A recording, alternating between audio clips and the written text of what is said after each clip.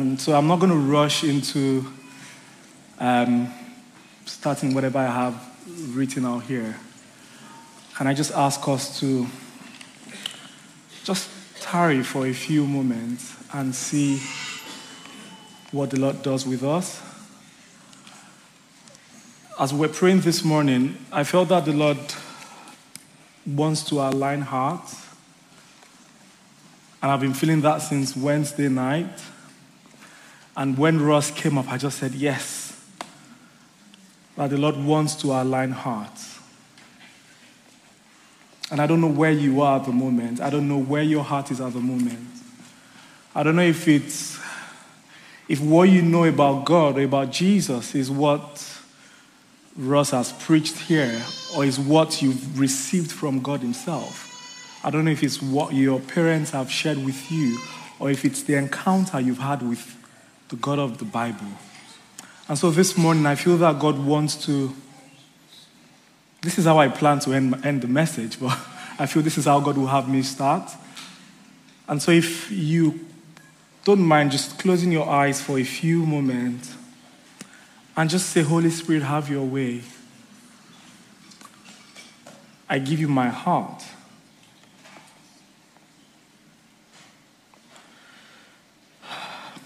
There might be sin in your heart. There might be unbelief in your heart. But in this moment, just say, Lord, have your way. I give you my heart. We could come to church Sunday after Sunday and listen to sermon after sermon, and our heart isn't still right with God. And I feel this is one of those moments where God just wants to encounter us. And so ask him, Lord, I give you my heart. If there needs to be a realignment this morning, Holy Spirit, then do it.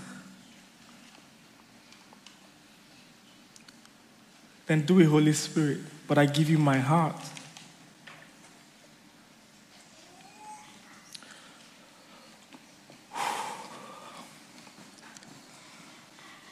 Lord, you can have our hearts. It's all yours. You can have our minds. It's yours. We've been listening and we've been speaking about countercultural Jesus. What that means in essence is Jesus comes in and he speaks against the things that are called normal in our society. He challenges those things that are normal to us. Those things that the world has said to us is normal, is right to do, whether with our body, with our resources, whatever it is. But Jesus has come in to say no. He says, do not be conformed to this world, but be transformed by the renewing of your heart. And so in this moment, Lord, have our hearts, have our minds, have our bodies, Lord, and do with us what you will. Amen. I think I'm going to get into trouble for spending 5 minutes but I feel that's what the Lord will have me do. And so, just trying to be obedient. Several years ago, I remember, this was Lanre, young adults, whenever I met with my friends, or I made a new friend, one of the first things I'll say to them, one of the first, line conversation I'll start with is, what would you do if you had ₦1 million? Now, ₦1 million in Nigeria back then would mean about 6,000 pounds today. And I was wired that way because in that culture and in that time, it was all about how do I make money? What do I do to make money? And so I had that hustle mindset. I want to make money. I want to get ahead in life. And then along the line, I met Shiju, who's my wife. and I remember the second day, you guessed right. I said to her, what would you do if you had ₦1 million? Imagine that for a pickup line. Anyways, I think it worked. Because she's still married to me 11 years after. So I think that worked. But yeah, I did ask her, what would you do if you had ₦1 million, 5,000, 6,000 pounds today? And I went on, I made money. I made ₦1 million, and I made more than ₦1 million back then.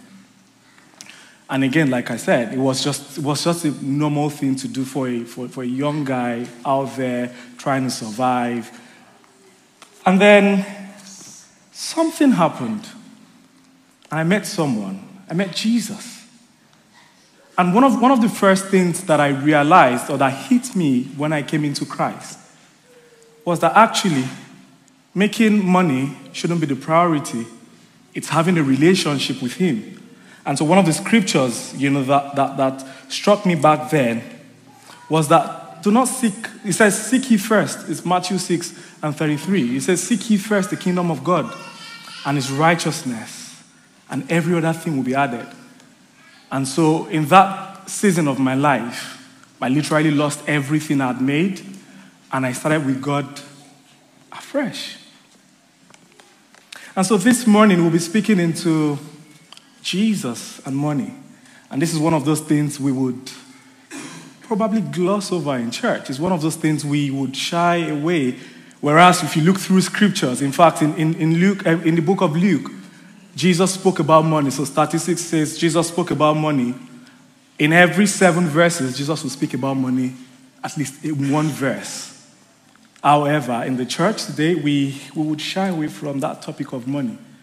Or in some cultures, we would focus so much on money. And so today we'll be speaking into the topic of money. Next Sunday, we'll be speaking about sex. Another unspoken topic in the church, or we'll just hush over it and, And then after that, we're going to speak into the third one. Who can guess? Sorry? Yes. So it's money, sex, and power. So yeah, get ready. It's going to be interesting. You don't want to miss it. But I think what's really important is it's not just speaking into these topics. It's understanding what's God's mind. How is that prevalent in our culture today? What was it like when Jesus was on earth, and what is it like today? And so over the past couple of weeks, we've been looking at countercultural Jesus. We've looked at Jesus on purpose. We've looked at Jesus on counting the cost of following Jesus. I mean, that was a very, very hard conversation last week. If you missed it, I'd encourage you to go and listen to it. Spoken into Jesus on the good life. And Jesus was just so countercultural in his ways. I mean, who would hang out with perceived sinners when the culture of the day would say to you, do not sit with sinners, with prostitutes? It's almost the same way today where we would have, people on the streets. And really, why should I go hang out with someone who I perceive is an addict? That's what the world says to us. But Jesus says, no. This is where my Father's heart is, and I'll spend time with these people. And so we would, unravel some of these teachings that Jesus has been bringing us into as a church. So we'll read from the book of Matthew 6:19-24. It's going to come up. And it says, do not store up for yourselves treasures on earth where moth and vermin destroy, where thieves break in and steal. But store up for yourselves treasures in heaven where moth and vermin do not destroy, and where thieves do not break in and steal. For where your treasure is, there your heart will be also. The eye is the lamp of the body. If your eyes are healthy, your whole body will be full of light. But if your eyes are unhealthy, your whole body will be full of darkness. If then the light within you is darkness, how great is that darkness? No one can serve 2 masters. Either you hate the one and love the other, or you'll be devoted to the one and despise the other. You cannot serve God and money. In this passage we've just read, we see Jesus present to us 3 choices on how to view money. And so the first one is the choice of treasure, which is do not store for yourselves treasures on earth. So it's either we have treasures on earth or we have treasures in heaven. Now, just a little context. In those days, a sign of being blessed, Because remember, these were Jews who understood Abrahamic covenant. And a sign of being blessed, a sign of being righteous in those days was one, in looking really good. And so you would find these guys, owning really, really lovely, whether it's tunics or, piece of clothing. It was a sign of being blessed in those days. You would find people investing in food. Again, it was a sign of being blessed in those days. You would have people invest in gold, silver, trinkets. It was all signs of being blessed. And then here is Jesus speaking to this multitude who had gathered around him. And so we see that from Matthew 5. And so this story started from Matthew 5, where a crowd had gathered around Jesus. And some of those people would have been the teachers of the law, the Pharisees, the Sadducees, who would teach people that if you were righteous, you would look this way, you would dress this way, you would speak this way. And so Jesus said to them, you need to be really mindful that you are not investing or you are not putting all your possessions on things on earth where moth, where vermin, where rust, where thieves could come in and break in and take all of these things away. But he says, store for yourselves treasures in heaven.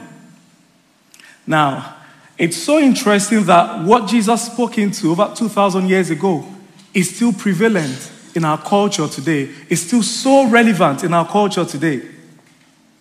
And we find ourselves in a culture where it's all about the isms. Materialism, secularism, individualism. It's all about what can I get for myself.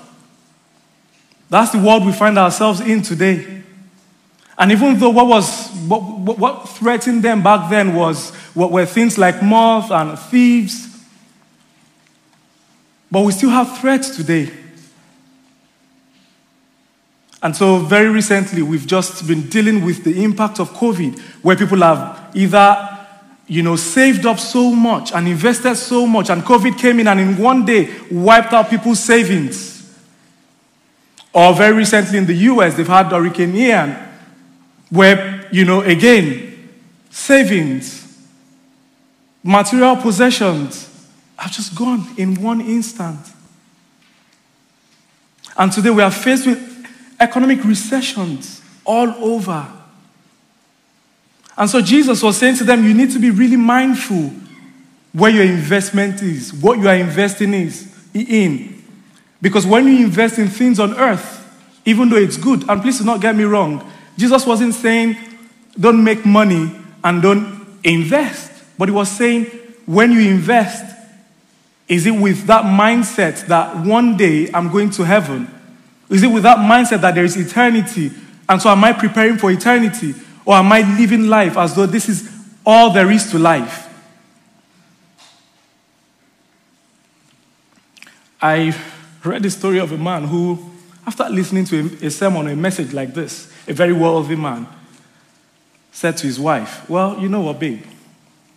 When I die, I'm going to take my money with me. So he had a stack of money in a room in his house, so that when he dies, he's just going to grab that bag and take it with him to heaven. And then he dies. And his wife was like, well, let me go check out this room. And she goes into the room, and she finds the stack of money. Oh, silly John, I told him he should have put it in the basement. Really? No, you can't take your money with you to heaven. It ends here on earth. And so Jesus says your investment should be on heavenly things, should be on things that have eternal value. And now the truth is, you said to me, well, Larry, how do I invest in things in heaven when I'm on earth?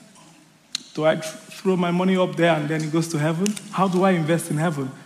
Well, the first thing is God wants us to invest in righteousness. So as a people, God wants us to follow him, follow his leading, follow his word. But also, God wants us to invest in things that have eternal value with the resources that he has blessed us with. And so whether we come into a church like this, for example, and there is a given week, for example, God wants us to invest in things like that. Because then these things would count in eternity. If there is a mission somewhere and God has laid it on your heart, that's where he wants you to invest in. He wants you to support the poor and the widow and the widows. Somewhere in Proverbs, it says, he that gives to the poor lends to the Lord, and he would have his reward. And so these are things that have eternal value to God, where we are more focused on how we promote kingdom agenda and how we promote God's kingdom. It says the harvest is ripe, but the laborers are few. And so how do we partner with the laborers out there in the field? And so when God blesses us with material things, this is how he wants us to think. And then Jesus goes on to say, for where your treasure is, that's where your heart would be. And so the question this morning is, where is your heart? If I come into church this morning and I had £100,000 and I kept it there, nothing Landry would be saying would make sense to me because my mind would be there. I'll be wondering, ma'am, please don't go near that. Please don't go. If anybody goes this way, why is he going that way? Is he trying to? Because that's where your treasure is. But Jesus is saying, put your treasure in things that are above. When I was younger, I used to listen to rap music. And one rap music I listened to back then, it says, put your money where your mouth is. Well, Jesus is saying, put your treasure where your heart is. Where is your heart? Because your treasure would follow your heart. It will be clear where your heart is with the way you use your resources and what God is blessing you with. And then this brings us to the next choice, which is the choice of focus or vision. And so it says in verse 22 of the passage we read earlier, it says, the eye is the lamp of the body. If your eyes are healthy, your whole body will be full of light. But if your eyes are unhealthy, your whole body will be full of darkness.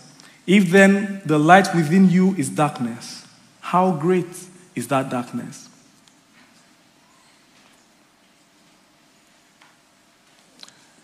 And so we see Jesus speaking here again. So the eye is how light would primarily come into our bodies.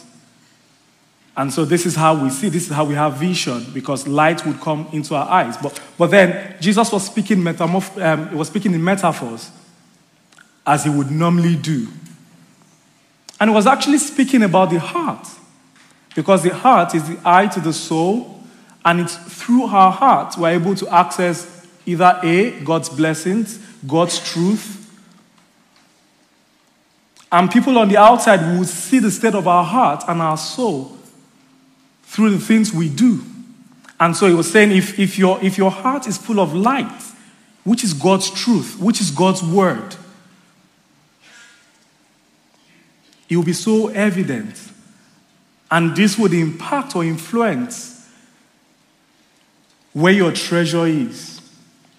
However, if your heart is full of what the world offers, it says, how great is this darkness? Why? Because the world is all about me, self, I. Recently, we had Ben come to speak to us, and he spoke about going from Satanism into the church. And one of the things he spoke about, which struck me, was how that the philosophy of Satanism was all about self. And how can I get ahead? And it doesn't matter whose ox is God, it doesn't matter who I step on, as long as I get ahead in life. And this is what the world basically presents to us. Me, self, I. How do I get? How do I receive? Whereas the Bible says it's more blessed to receive, to give rather than to receive. And so there is a contrast between the world's view and God's view. The world is saying to you, think about how to get ahead. Now, that's not bad in itself, as long as you are not trying to bring people down. But the world doesn't care. I don't care how I get promoted, as long as I get promoted. I don't care who gets hurt, as long as I make money. That's what the world says to us. I don't care about who dies, and how I need to cut corners. And so, what is in your heart? What are you focused on? Is it God's truth? Or is it what the world offers? And that brings me to the last part of this passage, which is the choice of master. Jesus says in verse 24, he says, no one can serve two masters. Either you will hate the one and love the other, or you will be devoted to the one and despise the other. I remember many years back when I read this, what I thought then was, so does that mean I can't have two jobs? Because, I can't have two masters. But that's not what Jesus is talking about here. Money could be your master. And it's so easy to sit in church and say, well, you know what? This is a very middle-class society. I pay my tithe. I give in church. I support, all of these things. But then in a very subtle way, greed comes in. Covetousness comes in very subtle ways. And you start leaning towards money and mammon. And it's so subtle. Now, how do I mean? I don't know if this has happened to you, but I've had God deal with me this way a lot of times, where I feel the Holy Spirit will say to me, Landry, I would want you to either give to that person out of what I've blessed you with. I'd want you to support this project out of what I've blessed you with. And I'm like, no, Lord, no, that's not happening. I gave to this last month. I supported this month. I'm not giving, Lord. But then that shows my heart. That shows where my treasure is. That shows who I'm serving. And it's not about whether I'm rich or I'm poor. It's about your heart. Why? Because we read about the story of the woman who gave her widow's mite. This woman was really poor. But out of the little she had, she still took out of that and she gave. And Jesus was pleased. And so it's not about how much money I have or how little I have. But it's about your heart. And who are you serving? What are you serving? Now, the material possessions and the blessings that God brings into our lives is meant to serve a purpose and not for us to serve it. And so God brings resources into our lives to serve us. These things would serve us, should serve us, not us serving these things. How do we support a church like this? God blesses us so we can support. How do we support missions out there?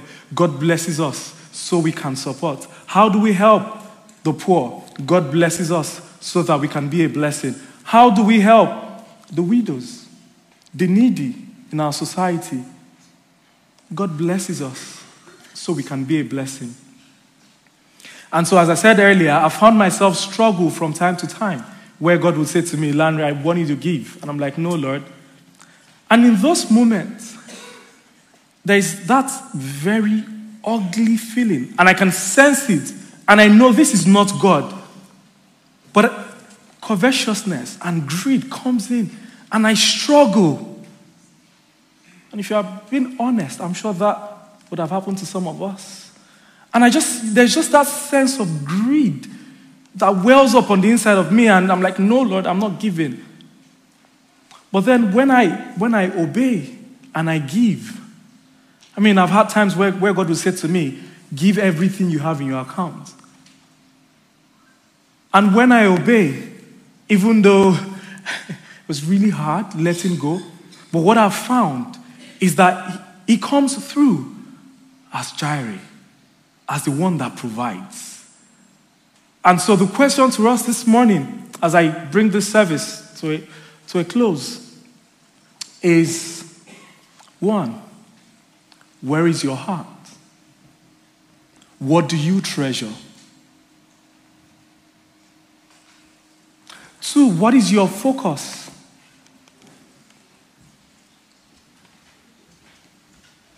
Heavenly things or the nice things here on earth? 3, who is your master? Is it money? Like Nat said, money. Is it money? Or is it God, the one who is the giver of money?